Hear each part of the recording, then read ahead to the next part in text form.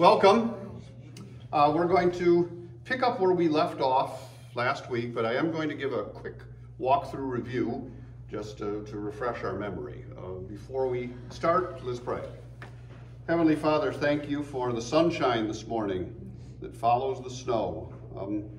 We're just praying that as people dig out and they head into church this morning, that you'll protect them and you'll keep them safe, and that this morning will be pleasing and honoring in your sight. We ask this in your name. Amen. Amen. By the way, I moved the camera over here because I found my tripod with the special camera mounting holder up top. Last week I had it on some books right here, and every time I would be over here and I would stand right here and talk, it was kind of looking up at me. And there were two things about it I didn't like. One is the backdrop had these cords all over the place. So do you notice they're now coiled nice together so they're straight and neat. But more important than that is this camera angle here looking up at me. It basically made my stomach look even larger than it already is.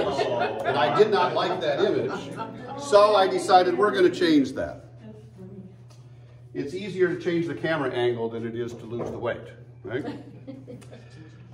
Oh dear. Well, welcome. And just as a quick walkthrough from before, last time we talked about how we got our English Bibles today, and I got the very distinct impression that many of you were just surprised at the journey from those original manuscripts to our English translations today.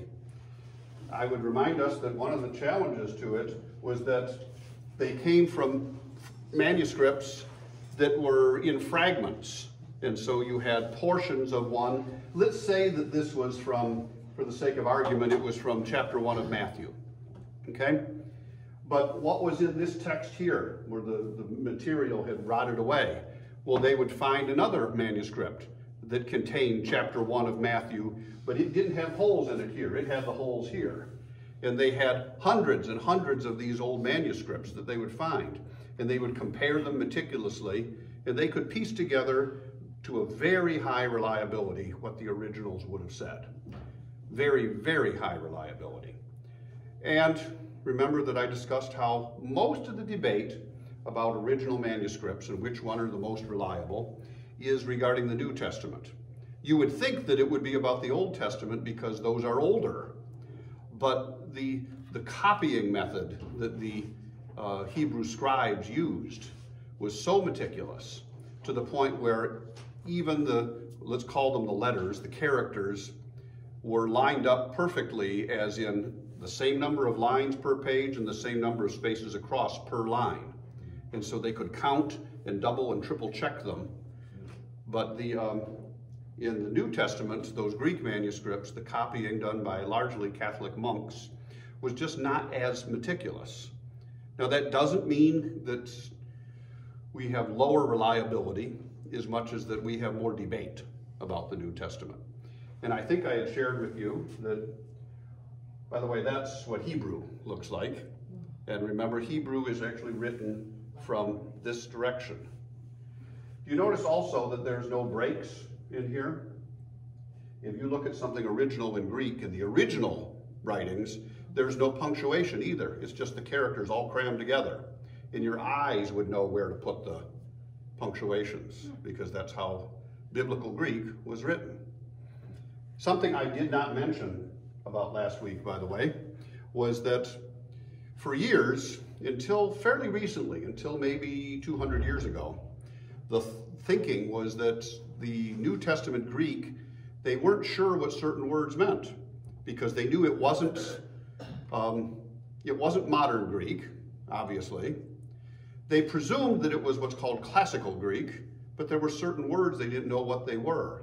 And yet, through the Latin version, they found their way into the English translation. So they came up with a nickname for it. They called it Holy Ghost Greek, because they didn't know what it was.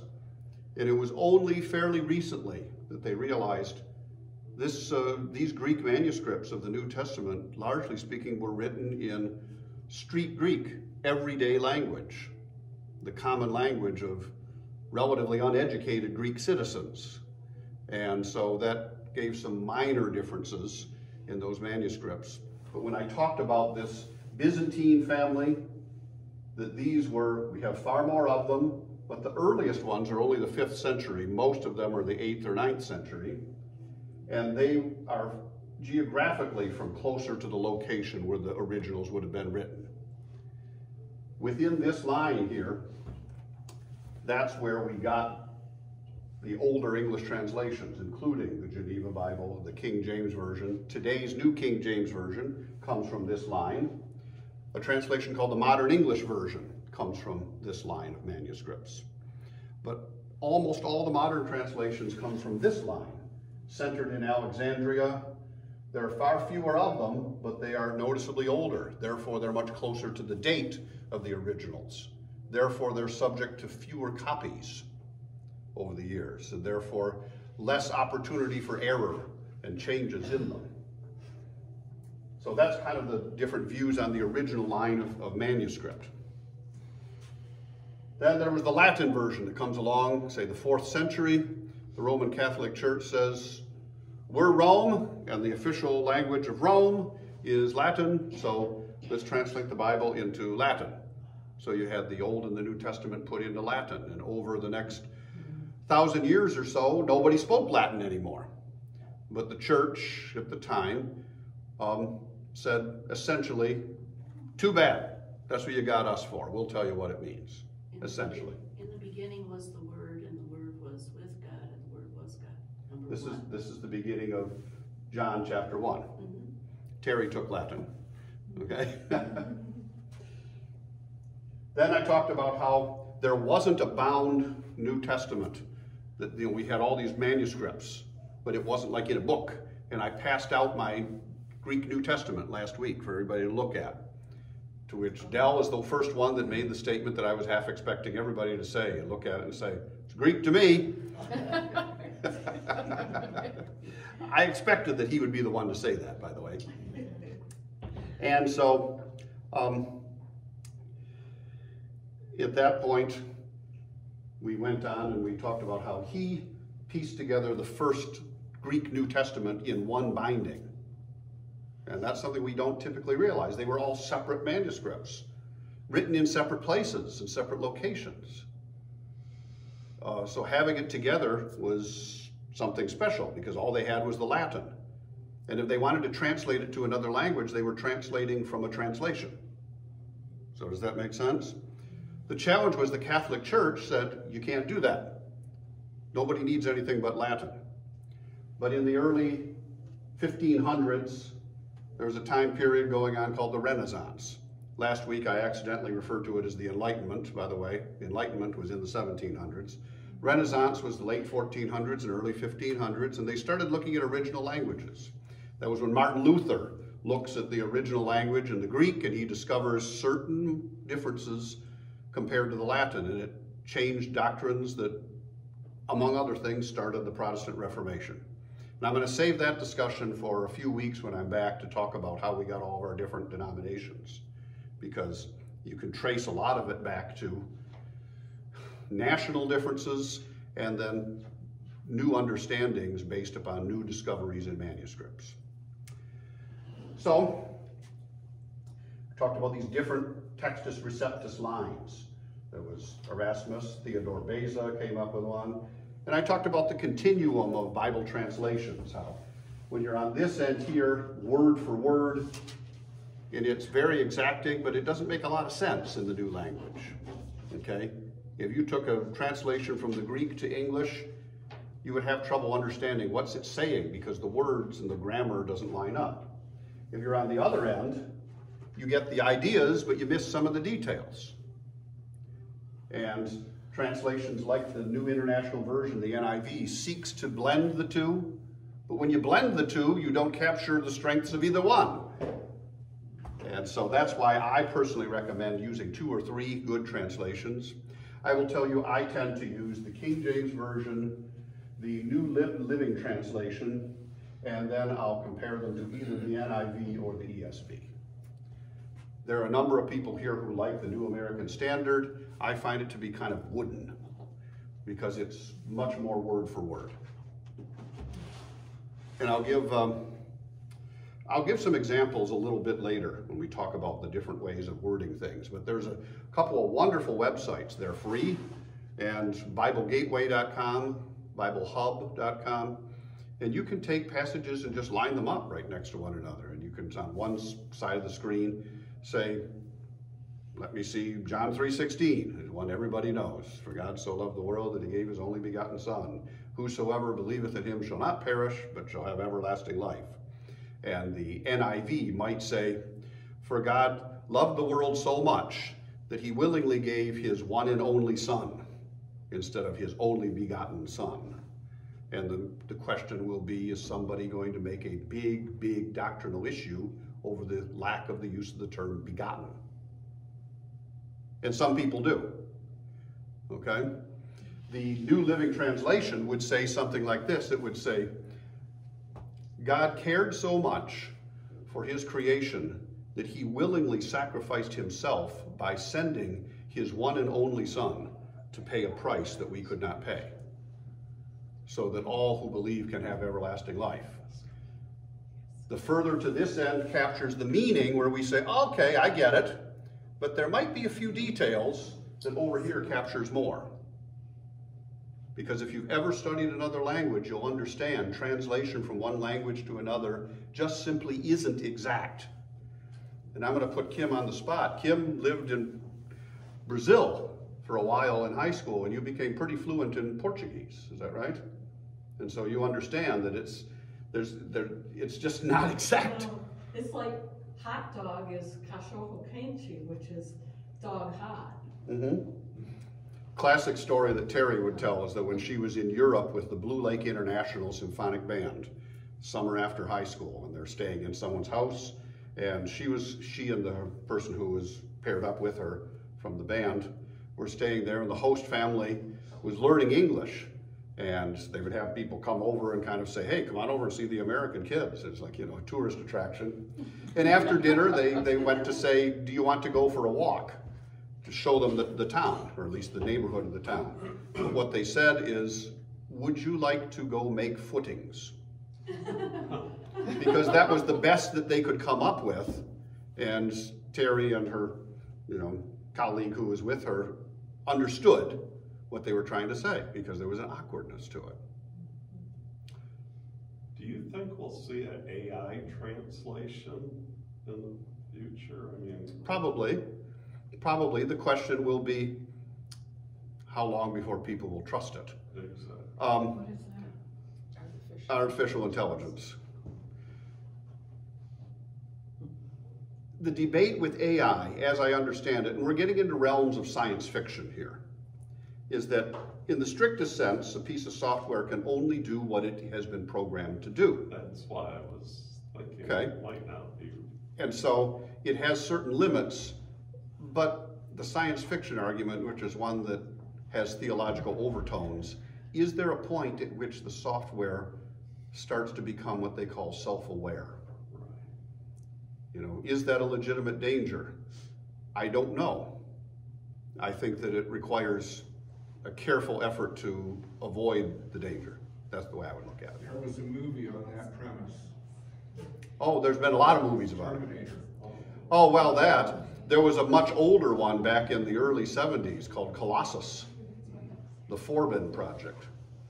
They turned over the entire defense of the United States to a computer and made it impenetrable so that it took the human equation out of it. And the computer suddenly became aware that Russia had an equivalent, and those two wanted to talk, and the two of them linked up, and it was very apocalyptic. That basically they decided that people are not capable of self-governance, so they'll have to protect them from themselves. And, What about HAL? well, HAL 9000 on 2001: A Space Odyssey, but we're getting into largely fiction now, but the point is that are there elements of that that are a concern? When it comes to Bible translation, there's always a concern, but that's why you use multiple versions. And if you're uncomfortable, don't go there. Use a version that works for you. And that's why I say, I myself am kind of a traditionalist. I lean toward the classic translation, as I call it, the King James Version. But there are passages in there I'll look at, and I'll read it, and I'll say, what? And I'll read it again, and I'll say, huh? And then I'll go and I'll look at the New Living Translation and I'll be able to say, oh, okay, now I get it. And then I'll go back and look and see the details. And then at least I have enough knowledge about the original language that I can look at that and see some of the details and specific words as well. So that's a quick refresher. I do want to move on. There were all these other English translations early. This is the guy who the Catholic Church dug up his bones 50 years after he died and burned his bones to send a message. None of this translating into English stuff. And then William Tyndale. Wycliffe and Tyndale are not unknown names at all, still today. Tyndale's English translation was identical to, like 76% identical to what the King James translators came up with 50 years later. Pretty impressive, since they were a whole team. By the way, did you know that when the king commissioned the King James Version to be translated, he set up 3 panels of scholars, one in Oxford, one in Cambridge, and one in Westminster, and they worked pretty much in isolation. And after a few years, when they were ready, they got together to compare how are they doing, and they were almost identical. And that's one of the reasons why the King James people say, see, God divinely had his hand on that. To which I think most of us would say, well, God clearly had his hand on it because he used the translation powerfully for years, but that doesn't mean that he exclusively blessed that version. And the reason is because the King James translators themselves put in the preface that was published with the first version. They said, you know, this isn't perfect. We're not working under inspiration. This is the best we can do based on the manuscripts we have. And they didn't have very many manuscripts. And they had a version of that Textus Receptus that was still undergoing revision. And they used the Latin a lot, including having to translate passages from Latin because they couldn't find any manuscripts in Greek that had those passages in them. And they assumed, well, they probably didn't make them up, so therefore we're going to trust the Latin, but we're going to translate it as best as we can. That's why, as time passed, you know, there were other versions, the Coverdale Bible, the Matthew Bible. The Great Bible was this huge thing that they wanted one in every Anglican church. And then the Geneva Bible was not part of that same chain, but it was part of the same original text. This was from Switzerland, and this is the version that the early American settlers brought with them. They didn't like the King James Version because it was too high church. It had too high a view of the monarchy in their mind. So the Puritans, they brought the Geneva Bible to early America, and it was 100 years or more before the King James Version became commonly accepted, okay? The Bishop's Bible was the one right before the King James Version, and then 1611 is when this one comes out in its first edition. By the way, I failed to mention something last week, that this had multiple reprintings in those first few years, and there's an infamous version from 1618. It was called the Wicked Bible because it left out the word not in one of the commandments. And the commandment said, thou shalt commit adultery. And it was like, oops! So they had to recall those as quickly as they could. But there were some printing errors, and it really wasn't until 1769 when there was a revision done, you know, about 150 years after the original release, in which you have the King James Version, that if you have a King James, this is the version you almost certainly have. Even if you have a Schofield Reference Bible that was so well known in the first half of the 20th century in America, the notes are Schofield's notes, but the translation is the 1769 King James Version. Okay? I wonder how much one of the original printings from 1611, can you imagine how much that would be worth? Well, they're all in museums now. You can get facsimiles of them. No, I meant, wouldn't it be just a touch like the original? An actual original? Well, you bring up an interesting point, because let's take that and go all the way back to the very originals. Why didn't God preserve any of his original actual physical manuscripts? And one of the best answers is that probably that if he had, we would worship it. We would turn it into some kind of holy grail or holy relic, and that wouldn't be healthy. That's true. The hundreds of manuscripts you spoke about, and obviously they're not in good shape. Have they all been accumulated in one place? No. They're scattered They're scattered in different places. I imagine the Vatican has. The Vatican owns most of that. That's correct.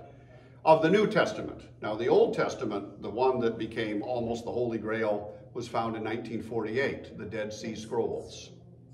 And that was found in these caves. And those are dated to within 100 years of the time of Christ. And in Old Testament things, like in there, among other things, the entire book of Isaiah was in there. And it is, for all practical purposes, identical to what our later copies of Isaiah say. So that affirms that idea that the Old Testament copies were meticulous in their accuracy. And where are they? I don't know where the Dead Sea Scrolls are kept now, but I can tell you that they've all been scanned and they're all available electronically to look at. Even some manuscripts in which they were rolled up and they were afraid to unroll them because they were afraid they would disintegrate, they were able to electronically unroll them and look at the text on them. It's incredible. We live in a blessed time when it comes to technology. Yes? When summer I was getting ready to go into 8th grade when we were in Dublin and I saw the Book of Kells. And that dates from around 800. But it's like, I think it's just the Gospels. The Gospels. Yeah. Yep. The Gospels. Well, we need to move on. Yeah. What So- was it called, Terry? The book of? The Book of Kells. Kells. K-E-L-S. Okay, 2 L's. 2 L's. All right, so the people who are very loyal to the King James Version, above the line there is some basis behind saying, look, it's been the standard for years, why would we change it? The original manuscripts were better. That's the Textus Receptus argument. Whether that's true is debatable, but that somebody wants to hold that view, then fine. Use an English Bible translated from that line of text. King James, New King James, Modern English Version. Or the old Geneva Bible. A lot of people still use that one. Okay? And then there's the translation method. They'll say word for word is better than thought for thought. If you find the meaning in it and it isn't an obstacle for you, fine.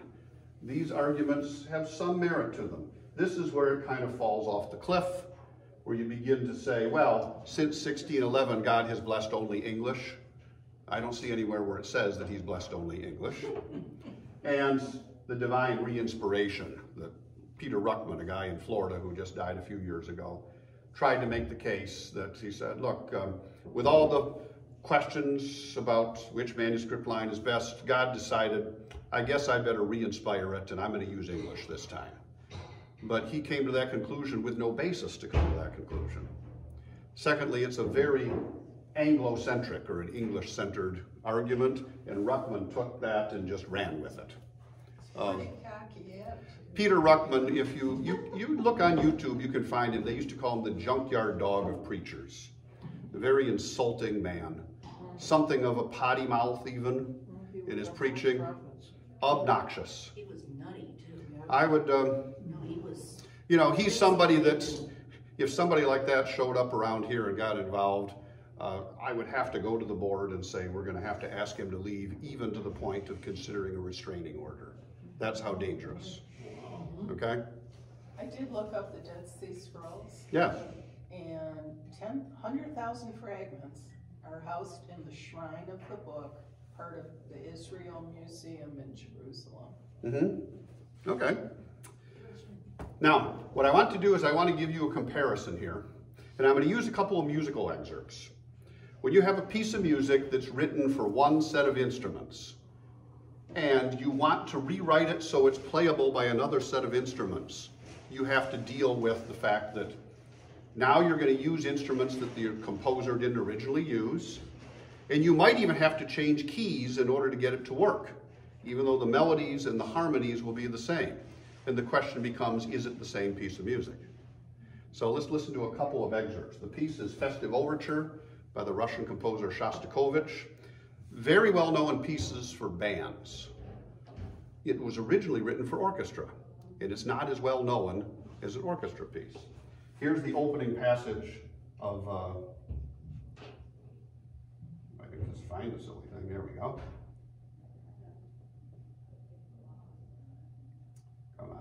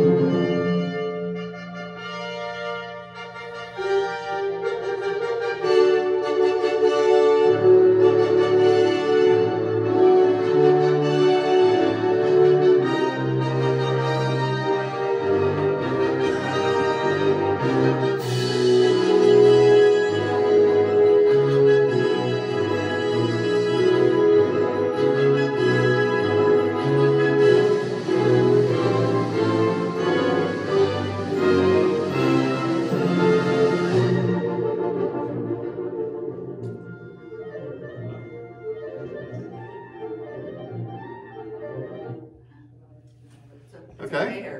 It's a bear to Yeah, play. okay. I had one year at Dow High, we actually did that. Okay, not quite that fast, but we were able to do that fairly well.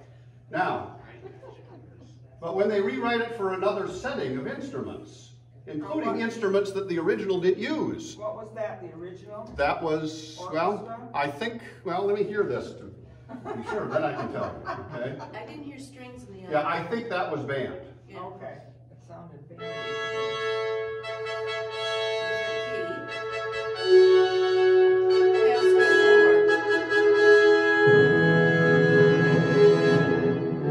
A little slower.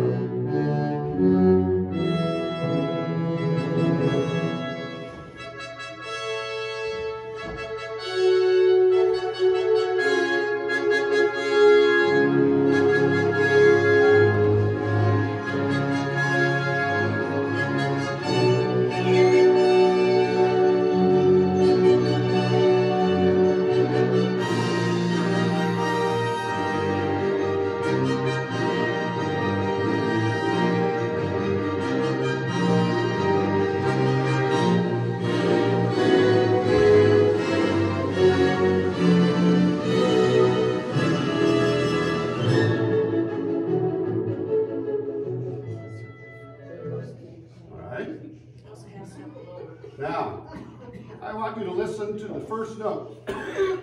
Let's take this back.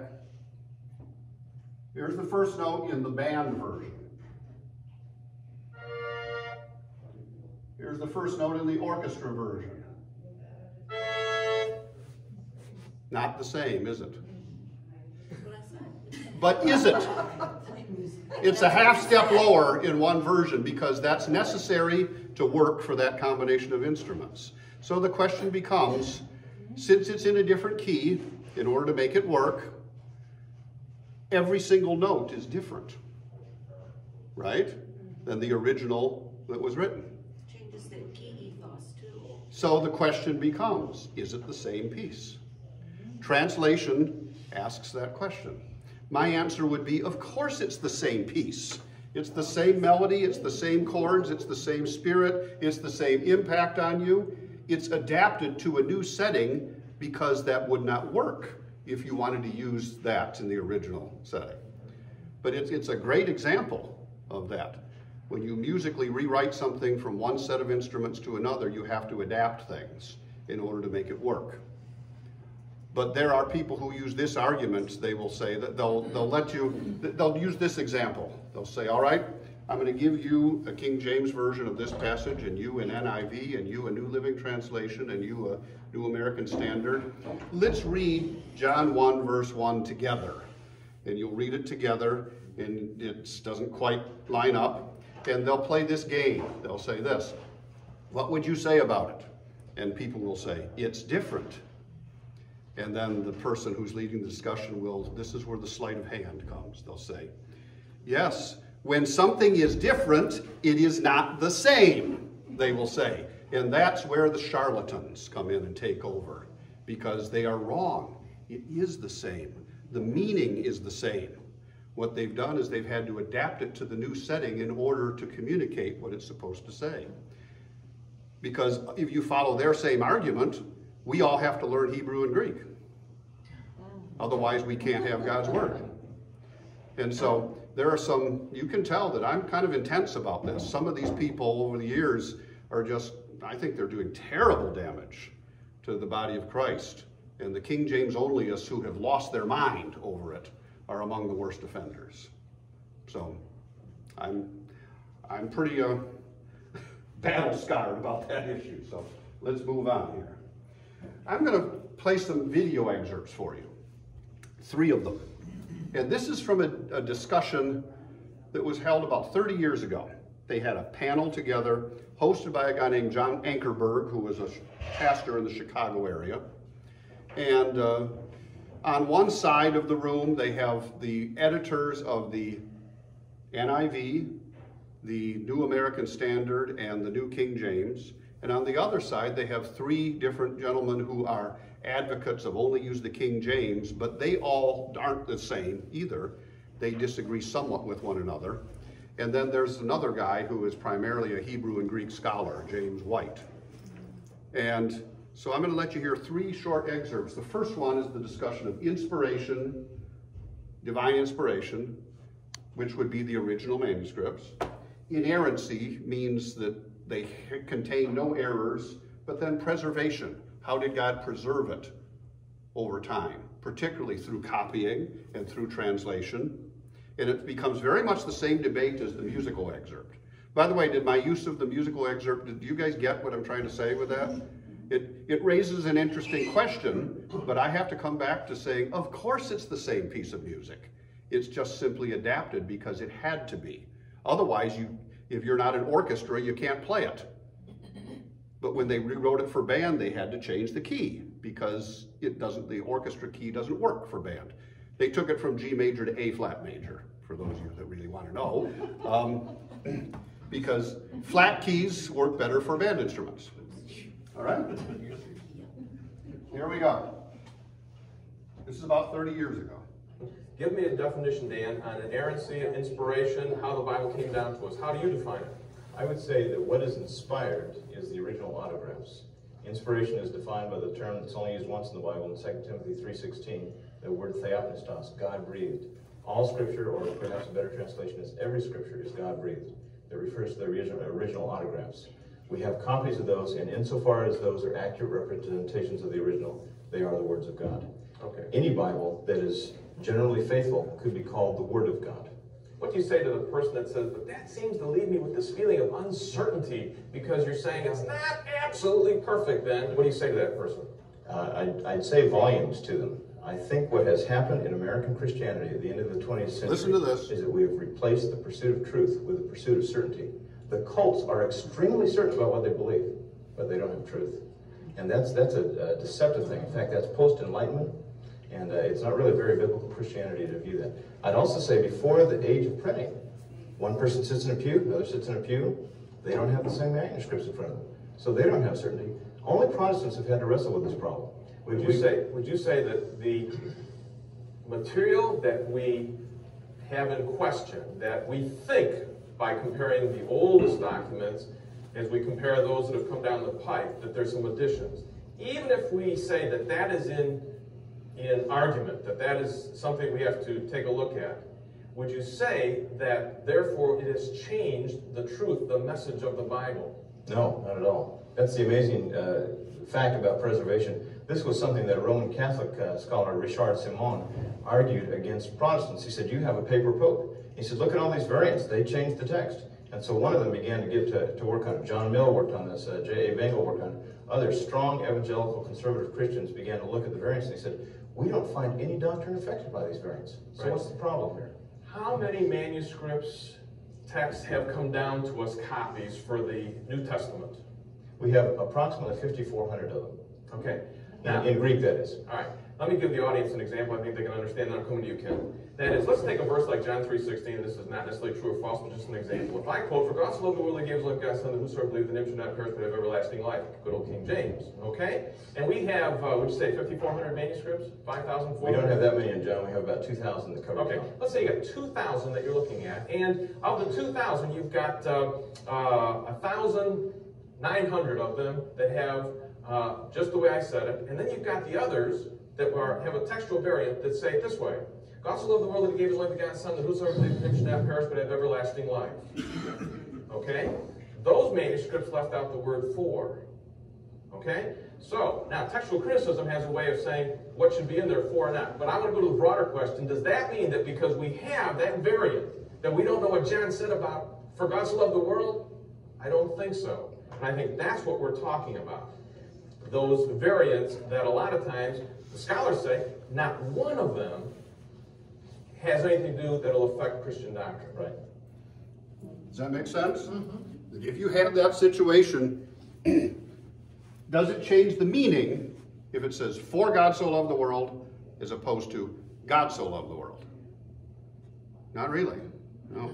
I mean, you have to be so concerned and so convinced that it's your job to protect the text. And to a degree, it's all of our job, but at the same time, what happens is that I think some of these people get so hyper on it that they actually have a pretty low view of the power of the Holy Spirit and a rather inflated view of themselves, if I can be rather blunt on that. So let's look at the next excerpt here. Give me a definition, Dan, on inerrancy, inspiration, how the Bible... There we go.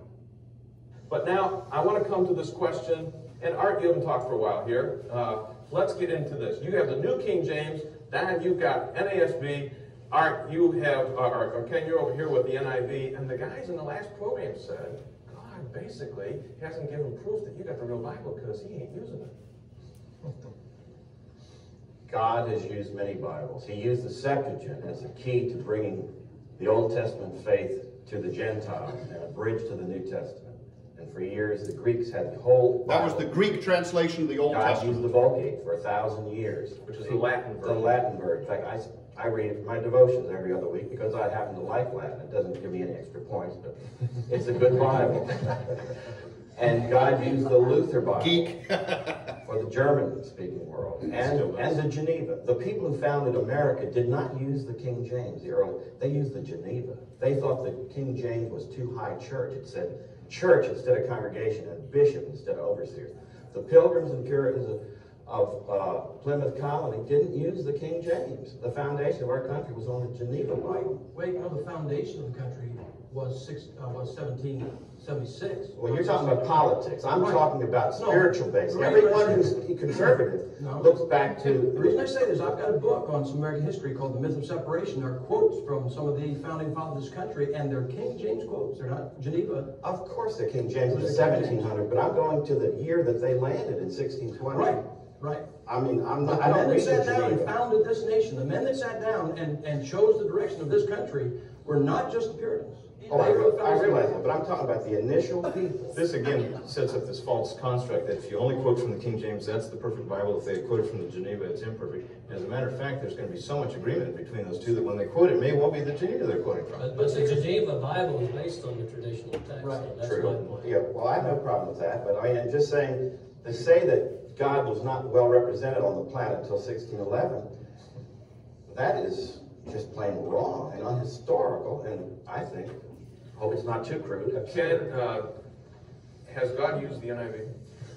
Two things, John. First, on the issue of use. My files at the NIV Translation Center in Louisville, Texas, which is affiliated with the International Bible Society, my files are replete with testimonial letters from people all over the world testifying as to how they've been brought to Christ, a saving knowledge, a saving faith in Christ through reading the NIV, and from Christians all over the world who have been blessed and spiritually taught and matured in their Christian life through using the NIV. Now there's one more, and this one is starting to deal with the so-called missing verses. I don't know if you've ever heard that.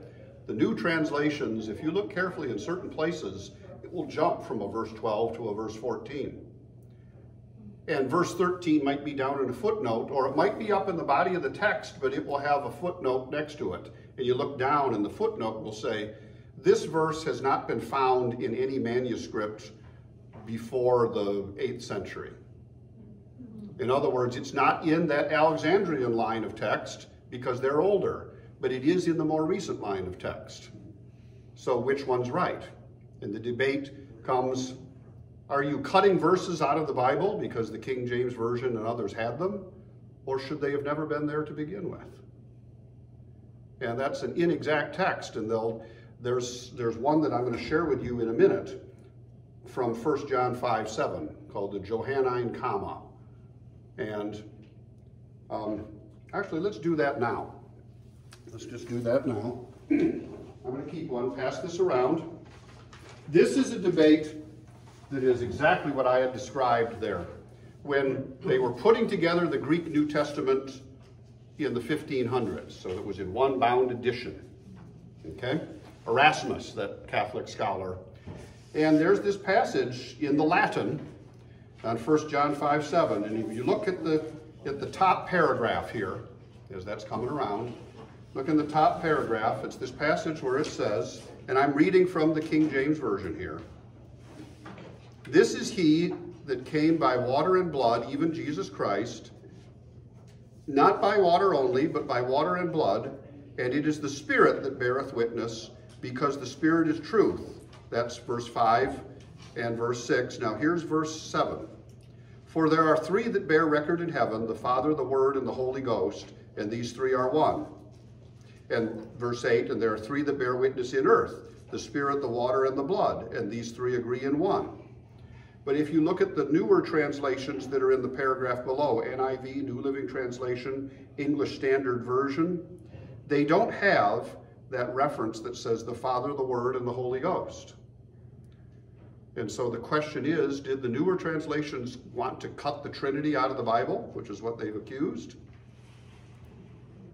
And here's my best understanding of this, is that even the most ardent supporters of using the majority line text that Erasmus put together that has more manuscripts and came from a closer geographical location but are not as old, even those people admit that the words here about the Trinity are from the notes of a scribe. The Trinity is in many, many, many other places in the Bible. The problem is that when Erasmus was putting his Greek text together, he couldn't find it in any of the manuscripts that he had, but it was in the Latin version. And the Catholic Church said, too bad, put it in, because that's an important doctrine. And Erasmus said, but was it in the originals? And they said, that's not your place to determine that. And it was just a classic case of, kind of like management versus the worker bee, And what he ended up saying is, you find a Greek manuscript that has it in there, and I'll put it in. And the suspicion is that they created one, because they found one from some monastery up in Ireland and said, look, here's one. And he said, you guys pay my salary, I guess, okay, I'll put it in. Now, whether it was in the originals is one debate. But if it wasn't in that one verse, there are many, many, many other places in Scripture where the Trinity is affirmed very openly. So this is an argument of the forest versus the trees. But this is called the Johannine comma, or comma Johannian. If you look down below, you'll see the King James Version, the NIV, and the ESV are almost identical. And then if you're just curious, there's the Greek beneath it there. Okay?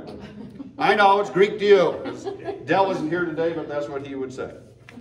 So I wanted you to see that, and I wanted you to understand there are other places, like for example, let's look up Matthew 17:21.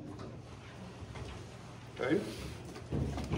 There's a number of verses that have this debate about, did they change it? Did they take it out? Was it added by a scribe? All of those things. So look up Matthew 17:21. And it have a volunteer to read it, but in doing so, tell me which translation you're using, okay? New King James. All right, go ahead and read it. However, this kind does not go out except by prayer and fasting. All right. Who's got another translation? It's not there. It's not there. I have the International Children's Bible because I had it for junior church. Is it in there? It's in brackets. It says that kind of spirit comes out only if you use prayer and give up eating. But it's in brackets. Yep. I have the best Bible. Does, And that is the debate. for those of you who say it's not there, is it down in a footnote at the bottom of the page? Oh. Yes, this is a very. Okay. And sometimes they'll have it up in the body of the text, but you'll notice a footnote there, and down below it will say, this verse is not found in any manuscript before the 8th century or something like that. Some Greek It's in copies do Stan's not. Catholic Bible. Stan's Catholic Bible? It's in there. Yeah. Some Greek copies do not contain the bracketed text. Yeah. So this is a classic example of that. It does say in here, some INU omits verse 21. I don't know what INU stands for. International something. Yeah, I'm not sure.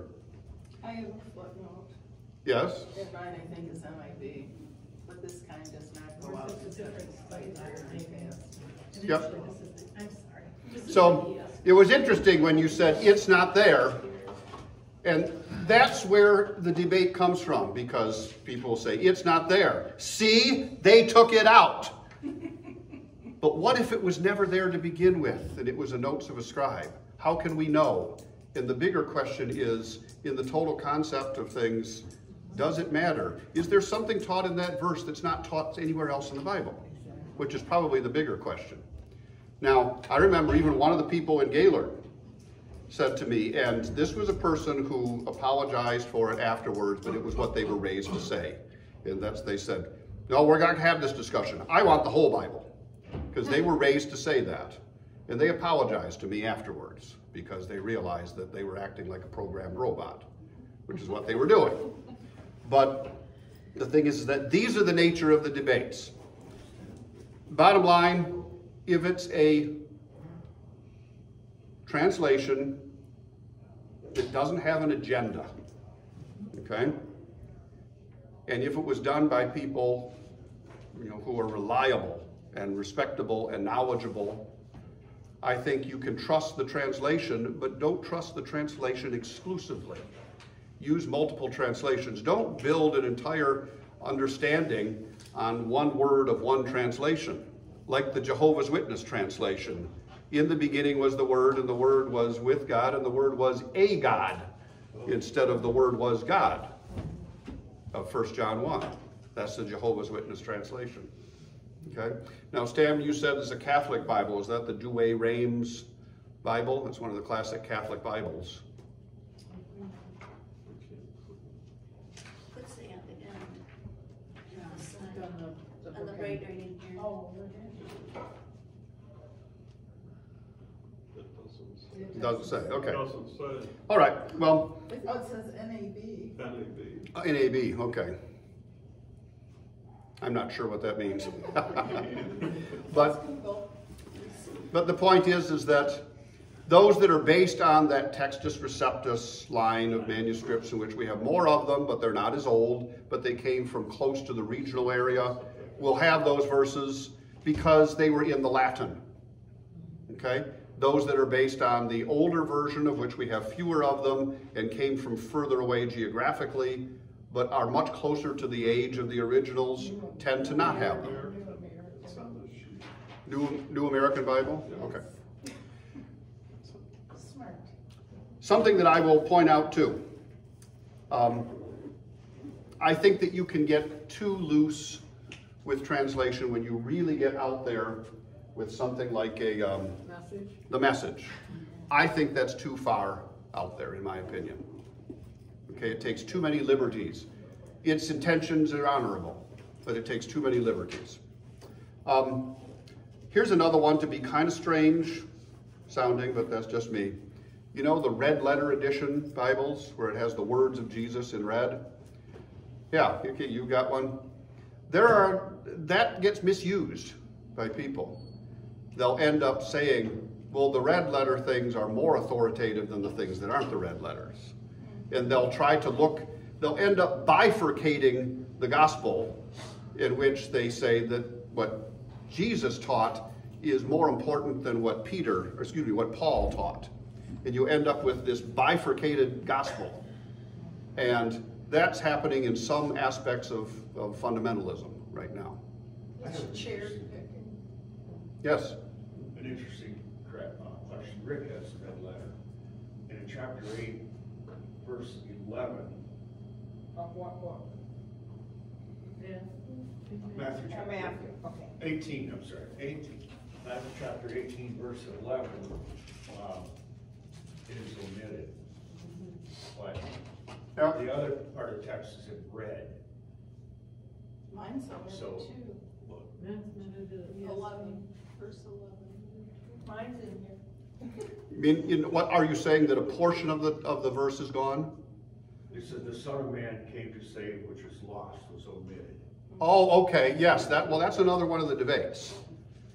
And the debate is this, not whether or not the Son of Man came to save, Right. but whether or not it was in the original. That's the debate. There are so many other places in Scripture where it openly says the Son of Man came to save. Look at the different accounts of the same event just in the 4 Gospels. They vary slightly, don't they? So my question is, would that be in red in another edition? No? It is in mine, Okay. Yeah. not mine. Which do you have? There is an attempt that's sometimes made. Sometimes people have an attempt to do what they call to harmonize those differences, to try to make the Gospels consistent. But in doing so, they assume that means that somehow or another the Holy Spirit didn't see to it that the accurate words got in there, and we can't do that because the wheels come off the bus if we do that. So it's often said to me like this, that if someone is, let's say that if we were in the room here, and Jesus is standing here and he's talking, and there's 4 or 5 people around him, and John is there and he's listening to this and essentially writing it down, at least afterwards, as the Holy Spirit reminded him of what it was. But the Gospel of Stan gets written, but Stan's over there in the sofa area, and he's sort of listening from a distance, and he can get the big things, but he doesn't necessarily get all the details. But Stan's writing to a different group of people. Stan's writing to the people who live in Hessel, whereas John's writing to the people who go to First Union Church. Okay? Same message, but maybe not quite all the same details because it's written to a different group of people.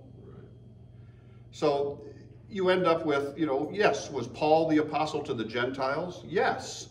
Was so much of what Jesus is saying was to the Jews? Yes. But that doesn't mean they're different gospels. Okay? I think that what happens is that people get so hung up over some tiny little details because it empowers them. And that's where I use the phrase, the wheel comes off the bus on some of the Bible translation stuff. Most of the time, the people that I found that are the most hung up on this stuff are people who have never studied Greek and Hebrew. They find their identity in this. And they've been blowing up churches for 50 years over it. There's 2 churches in Gaylord that have been through that a lot. One of them was our former church. When we showed up there, they had just exploded over several things, but in its past, hyper Peter Ruckman King James onlyism is what they were. And when we got there, most of that was gone, but the damage was there. And we spent 7 years trying to shepherd people through some of the damage of that. That's why I'm so hung up over this issue myself, because I've seen the damage that it's done. Okay? And yet, I lean towards the King James Version, largely out of tradition, and its poetic beauty. But I admit there are times that it's a little hard to understand. And so other translations that are good translations are useful. So that's the best advice I can give you. Use tools like Bible Gateway and Bible Hub. Use 2 or 3 different versions as you compare different passages. Sometimes it's helpful when you're reading to say, I'm going to go through the book of Matthew and I'm going to go through it in this version. Now, Next month, I'm going to go through it in this version. And I'm going to look for subtle differences and ask why are those differences there. Do they really affect the meaning? Do you discover that the thought for thought helps communicate meaning a little better? Even though the word for word might give you some of the details the thought for thought doesn't give you. So, closing question here. Between last week and this week, how many of you learned something you didn't know? Good. Good. And I hope I've at least given you some things to think about. I will admit, this is a big issue to me because I've seen it so misused. So maybe I'm not especially objective about it, but when you've seen it misused, you have more of a passion about it because you've seen how it's damaged the church and how it's damaged people's faith. Sometimes they get afraid that they're not sure that they've got God's word, and one day they're going to stand before God and he's going to say, well, you claim to be saved, but you didn't get saved with the King James Version, so get out of here. Oh, you mean like always? Yeah, well, that was one of those things. I don't know if you noticed, the King James Version uses the term alway instead of always. And it's technically correct. In English of that era, alway referred to at all times, and always referred to in all ways. Our modern versions kind of conflate the two. But is that a significant doctrinal difference? I don't think so. The person got upset at me because on the PowerPoint slides, the software auto-corrected and put the S in. Oh. Okay? Yeah. So, King James Nazi. but the old version is technically correct there. It's just that it doesn't communicate. Nobody says alway anymore. So it would be better if the translation was updated to say in all ways and solve the problem. Yes? Who decided to do the red letter in the Bible? Well, the red letter thing was a publisher decision to try to make it stand out more. By the way, did you know the chapter and the verse numbers weren't original either? Did you know when they came in? The 1500s. So have they changed the Bible? Made it easier. They made it easier, but that's not the question. I would say, of course they haven't changed the Bible. But if somebody was going to be a purist, they would say, it wasn't in the originals, God didn't want it there. No, the originals were given in the language of the people at the time, where they didn't use those things. They didn't even have punctuation. Well, their mind just knew where the punctuation went. In music, they didn't have what we call articulation markings. They didn't have measure lines in the original music. Yep, this is all true. This is all true. It's kind of the same thing. All right, I need to get ready to go in and put my brain on to do that. I hope this was interesting. You can probably see my own passion about it. And my passion can create my own blinders too, so pray for me. Next week, next 2 weeks, you'll have your regular format. I'll be back in a few weeks to talk about how we got all the denominations. I don't know if we'll be over here or if you'll be over there, because I don't know if I'm going to use any video or not. So, thank you again. Appreciate you coming. Have a good day.